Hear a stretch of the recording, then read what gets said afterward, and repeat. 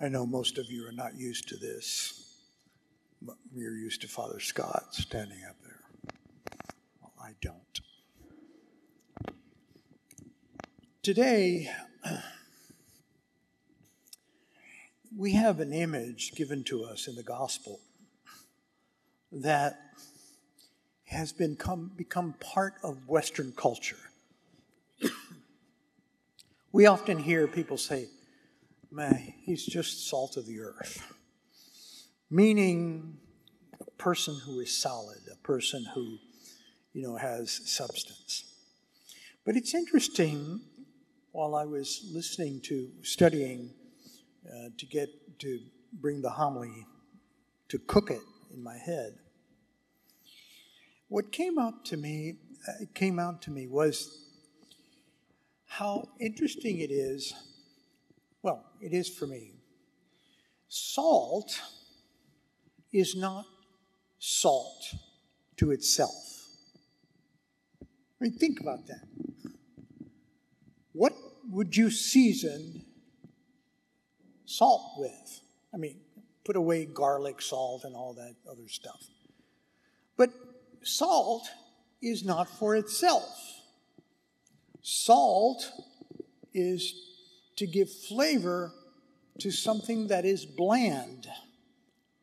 And so the purpose of salt's existence is not for itself. I began to find this interesting for this reason.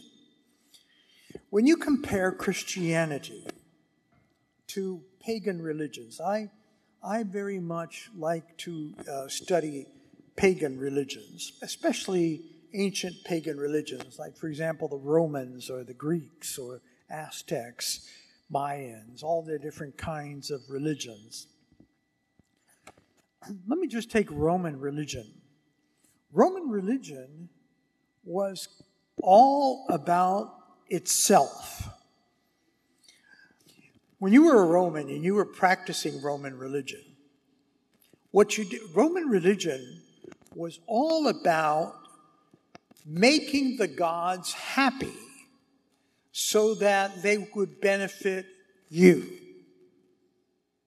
It's all about, why do you think you offered sacrifice to the gods? It's very unique, because think about this. I'm going to teach you a word that you don't need to remember, but if you ever want to use it, man, it'll make you sound super intelligent. Okay? The word is apotropaic. Apotropaic. Now, ancient sacrifices, remember, in the ancient world, people would sacrifice animals and many times human beings, but not in Israel, that was prohibited. But throughout the entire rest of the world, human sacrifice was practiced. All the way from the ancient Romans to the Aztecs to the Greeks, all kinds of people sacrificed human beings. And why did they do that? Well, they did that in order to appease the gods. That's what apotropaic means. It means, apo means away, and tropos means to turn. And so if you wanted to make sure that a god didn't get angry at you, you would offer them a sacrifice. Just like you would give a gift to somebody that you were trying to please, you would treat them well and give them a gift. Or you could be wanting to have a good harvest, and you would try to persuade the gods to make it good. And so you would sacrifice something that was good. You would never sacrifice anything that was bad, because the gods would notice, and they would get angry. If you were going to give the gift, and you give a gift to anybody, you give a gift that means something. Okay, if somebody knows that you gave them a gift and you just gave them whatever, it's not going to be a good message. That's why at the time of offering here at Mass, at the Masses I celebrate, I always remind people, the only thing you can commit at the time of the collection or the offering to the church is to give God the leftovers. I don't care, this is an aside, I don't care what you give, okay? I don't care what you give, but it better not be the leftovers, because you're giving it to God. It's my responsibility as pastor to make sure that it's used well. But if you choose to give $1, it should be your first dollar. It should be always God is the first priority. But in Roman religion, it was always about me. Me. I want to make sure that the gods treat me right. I want this. I want everything to be my way. I need to placate, turn away, apotropos, the gods' anger. Notice the way Jesus is talking. Jesus is saying it the exact opposite. You are the salt of the salt. No. You are the salt of the earth. Notice that the relationship that you have is not God is saying it's all about you.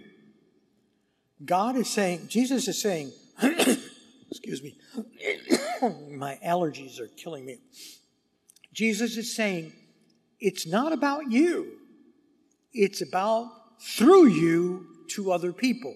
You are salt of the earth. You're supposed to give flavor to the earth. What does salt do?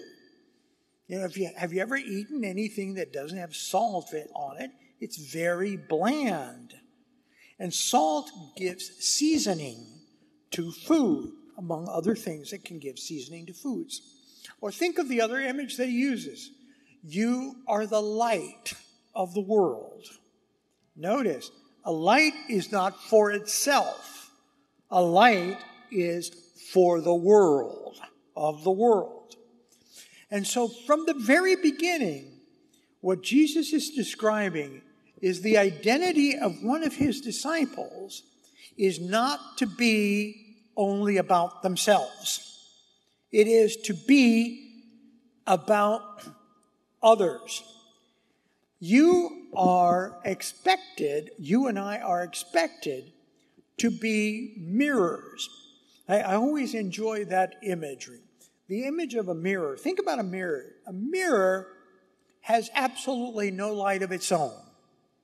If you take a mirror and you turn it upside down, that mirror is useless. What is a mirror supposed to do? Well, a mirror reflects light. But what is the condition that the mirror has to be in? Well, the mirror has to be right side up, and it has to be angled towards the source of the light. And it also has to be clean. That is what Jesus is saying. You and I are called to be mirrors. And notice he goes pretty far. He says, so that people may see the good works that you do and give glory to God. I always find it very interesting when I think of that sentence compared to how sometimes Protestants say, no, you don't need to do anything to be saved. You don't need to do anything. You are saved by faith alone. Notice what Jesus said, so that they may see the good works that you do and give glory to God. Please understand, when St. Paul said we are saved by faith and not by works, what he was talking about are works of the law. What does he mean by that? It's not works of charity. He was talking about works of the law. Works of the law were, for example, in ancient Judaism, you had to wash your hands in a particular way. You had to observe the Sabbath in a particular way. You had to wear different things. You had to do things in a specific way, in a specific order. In the Torah, there is something like 633 commands that you have to fulfill. Those are what's called the works of the law. And of course, Paul was a Jew. And when he say we are saved by faith, not by works, he was talking about the works of the law. You don't have to be going around keeping the law in order to be justified by God. And so what Jesus is talking about is not works of the law. He's talking about works of love.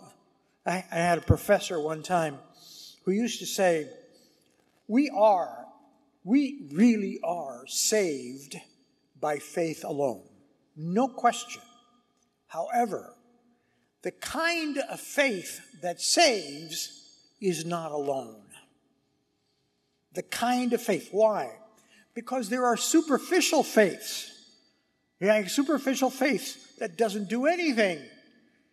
But there is the kind of faith that penetrates the person and helps you to transform you into the person that God wants you to be. And that gives fruit in the guise of works, meaning charity.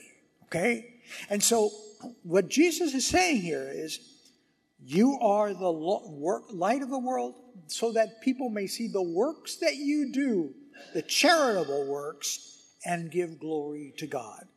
So the very first thing that I'm very focused on right now is, what is your identity as a Christian about? It's not about you. It starts with you, but it's supposed to be about other people. You are supposed to be the example of other people. Now, Jesus, it's very interesting there, because Jesus goes into a negative from there. Think about this negative. If the salt loses its taste, so what is it good for? Now, you might want to bring this in, because Jesus is actually making a hyperbole here. Salt cannot lose its taste. Salt cannot become unsalty. Okay? But Jesus is saying, what if salt would lose its taste? What if you had powder that for some reason it was salt, but now it's nothing? What are you going to do with it? Throw it away. Throw it away. Why? Because it's useless. It's supposed to be, salt is not for itself. Salt is to give seasoning to the meal. Okay? Now, all of a sudden, you get a different picture. What if salt loses its taste? I was thinking about that. Let me give it a little bit of an application and find out, because it all of a sudden struck me. You know, as a Catholic and as a Catholic priest and as a person who is professionally religious, I guess you could say that that's what I am, I get this whole thing periodically about, religion. Religion has caused more deaths and more division and more wars, and that's why we're glad that we put religion over to the side, because it causes all kinds of problems. And every time I hear that, I have to laugh out loud because of the sheer idiocy of that statement. The sheer idiocy of it. Think about this. What was the most irreligious century that humankind has lived through? The 20th century. The 20th century, beginning with what is called the Enlightenment in Europe, okay, where people threw away religion, okay, and they say our religion is bunk. We are only going to worship reason. Reason is going to be our guide. And it began, we can make it begin in different places, but I always like to begin the first occurrence of what's called the Enlightenment with the French Revolution. The French Revolution, I don't know if you know this, but when the French people took over and deposed the king and the Queen and put them in jail. The very first thing, one of the first things that they did was they took Notre Dame Cathedral and they turned it into a temple to the goddess of reason. And they actually built a statue of the goddess of reason. And they had days of reason in which they would worship reason. And they began arresting priests and nuns and people religious and all kinds of stuff. And you know what was one of the very first fruits of the enlightenment of reason? The guillotine. The guillotine. Immediately when reason took over, man, the guillotine was ka-chomp, ka-chomp, ka-chomp. Constantly heads were rolling. Thousands and thousands. Yes, let's put away religion because religion causes problems. But let's bring out the guillotine with reason. And then from then on, that was in the late 19th century, late 18th century. Then what happens? Imagine, keep going through time and just come up to the 20th century. In the 20th century, why is it that a supposedly Christian Europe in the 20th century began, which is a Europe that was supposed to be the light of the world, okay, because they're all Christians. First, you begin with World War I, an orgy of violence. 20 million people killed in World War I. World War II, over 60 million people. Then you have Stalin in Russia. Hundreds of millions of people killed. And all that Stalin could do is say, well, to make an omelet, you gotta crack a few eggs. Periodically when I hear that, I go, show me the omelet, because it ain't there. And then you go to Hitler. Hitler was a Catholic, for God's sake. How many millions of people? 6 million Jews plus all the casualties of war. Start adding up all of those Christian things that were supposed to be Christian, but they took away the religion and we are enlightening. Religion causes too much violence. And all of a sudden, you have World War I, 20 million. World War II, 60 million. Stalin starving his people to death, over 80 million people. Then Mao Zedong, influenced by the philosophy of a Christian, Karl Marx, they put that into practice. Hundreds of millions. When I figured that I was trying to count, because when you get into the millions, it goes beyond. Over 300 million people. Do you realize that the non-faith, the people who were rejected the salt and the light of religion because it caused too many wars, all of a sudden in the 20th century, religion-less society produced more calculated deaths, over 300 million people.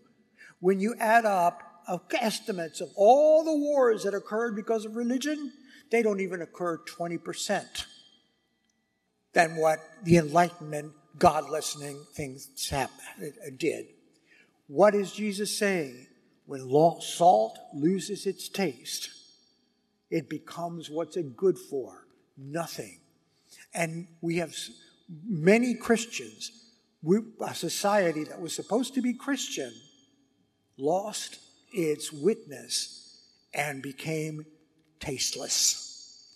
That's a lot of the problem has been that. And not only that, look at the United States. Do you realize that since Roe v. Wade went into existence, we have killed 60 million babies. The blood is running deep. Why? because I don't know the entire reason, but I can tell you that a lot of it has to do with mediocre Christians who refuse to stand up and be a source of light to the world, a source reflecting light. Because whenever we came upon persecutions, upon fear, every one of us, not every one of us, a lot of us hid or keep our mouths shut. Millions, over 360 million people in the 20th century. Why? Because when salt loses its taste, it's good for nothing. Folks, what Jesus is comparing us to, and he's saying the negative so that we know our responsibility. You are the salt of the earth. You are the light of the world. Now, Jesus said, sometimes people say, wait a minute. Jesus said, I am the light of the world. Yes, it's both. It's both and. Why? Because you and I are supposed to be mirrors. We're supposed to be reflections of that light. And when we don't do it, when we don't live our Christian faith, the world begins to darken. And the darkness of the modern world resulted in, by best estimates, 360 million people dead. And so, now bring it to today. We can't go fix the past. What are you being a salt for? You're supposed to be salt.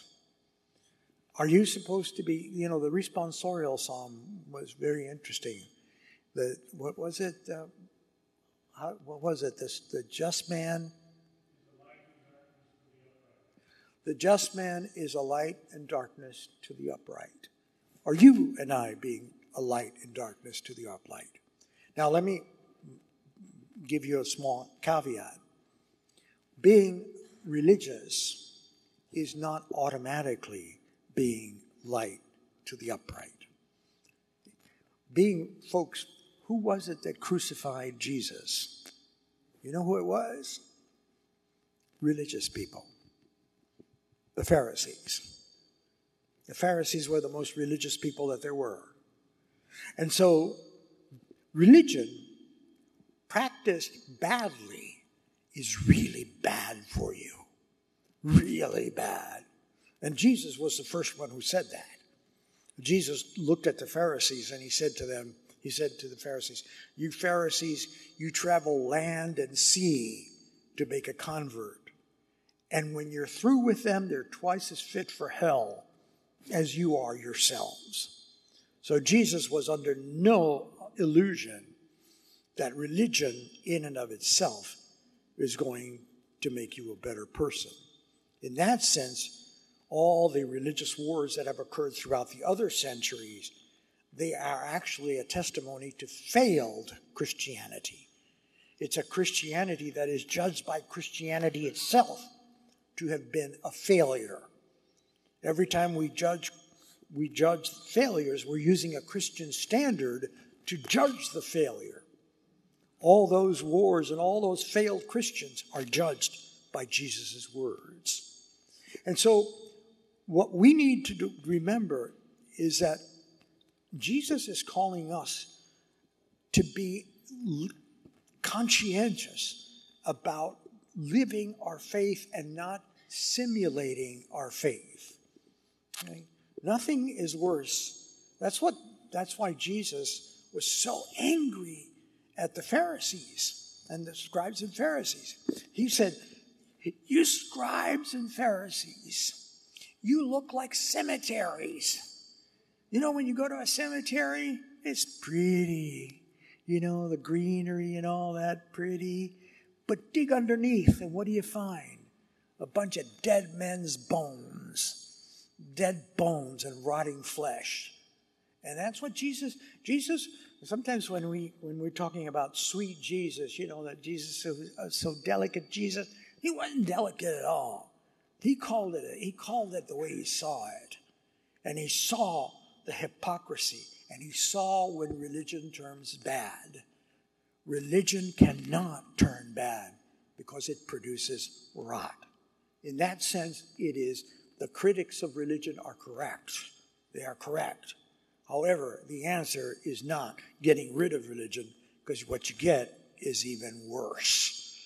Even worse. And so let's think about it for yourself. For me, every time I think about that, I understand that my behavior is influencing the people that I'm around. That my being Christian has to be a Christianity that is fruitful, that is loving, a Christianity that is also informed. Sometimes I hear that, people say of Christians, Christians need to stand up, straighten up, and speak up. But if you don't know what you're talking about, I encourage you to stand up, straighten up, and shut up. No, because what you're doing is making people more confused. Why do you think I constantly pound on education? Some of you may have heard Pope Francis.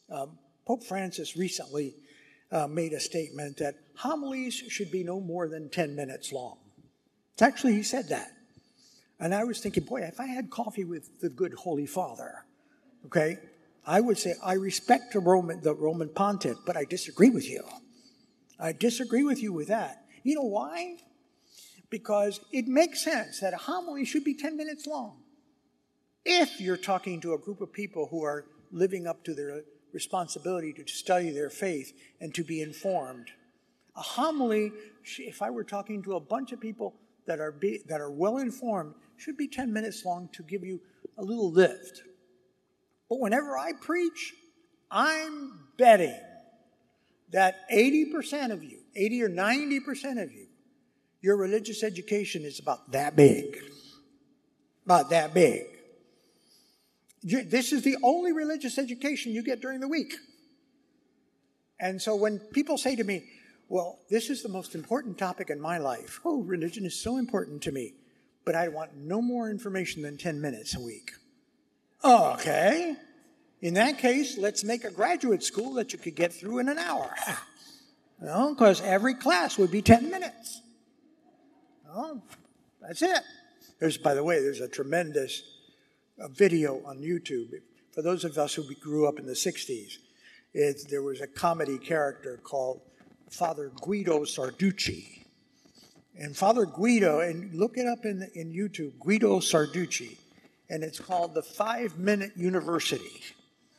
The 5-Minute University, and he says, our university only takes 5 minutes. You know why? Because that's all you remember after 4 years of college. That's all you remember. And so he says, religion, God loves you. Economics, buy low and sell high. Medicine, get some sleep. And it goes, he summarizes all that, and he says, and after that, we give you a spring break, we give you a lawn chair, and sprinkle some water and make you believe you're in Miami Beach, and then we give you a diploma, and it's 5 minutes. Okay? Well, if all of our homilies for the people of God, the way we really are 10 minutes, you guys are going to be the most ignorant people in the world. Because nobody studies. That's why I constantly tell people, do not read the Bible. Do not. Study it. I can't believe whenever a person comes up to me and says, well, Father, I've read the whole Bible from beginning to end. I go, oh, Jesus.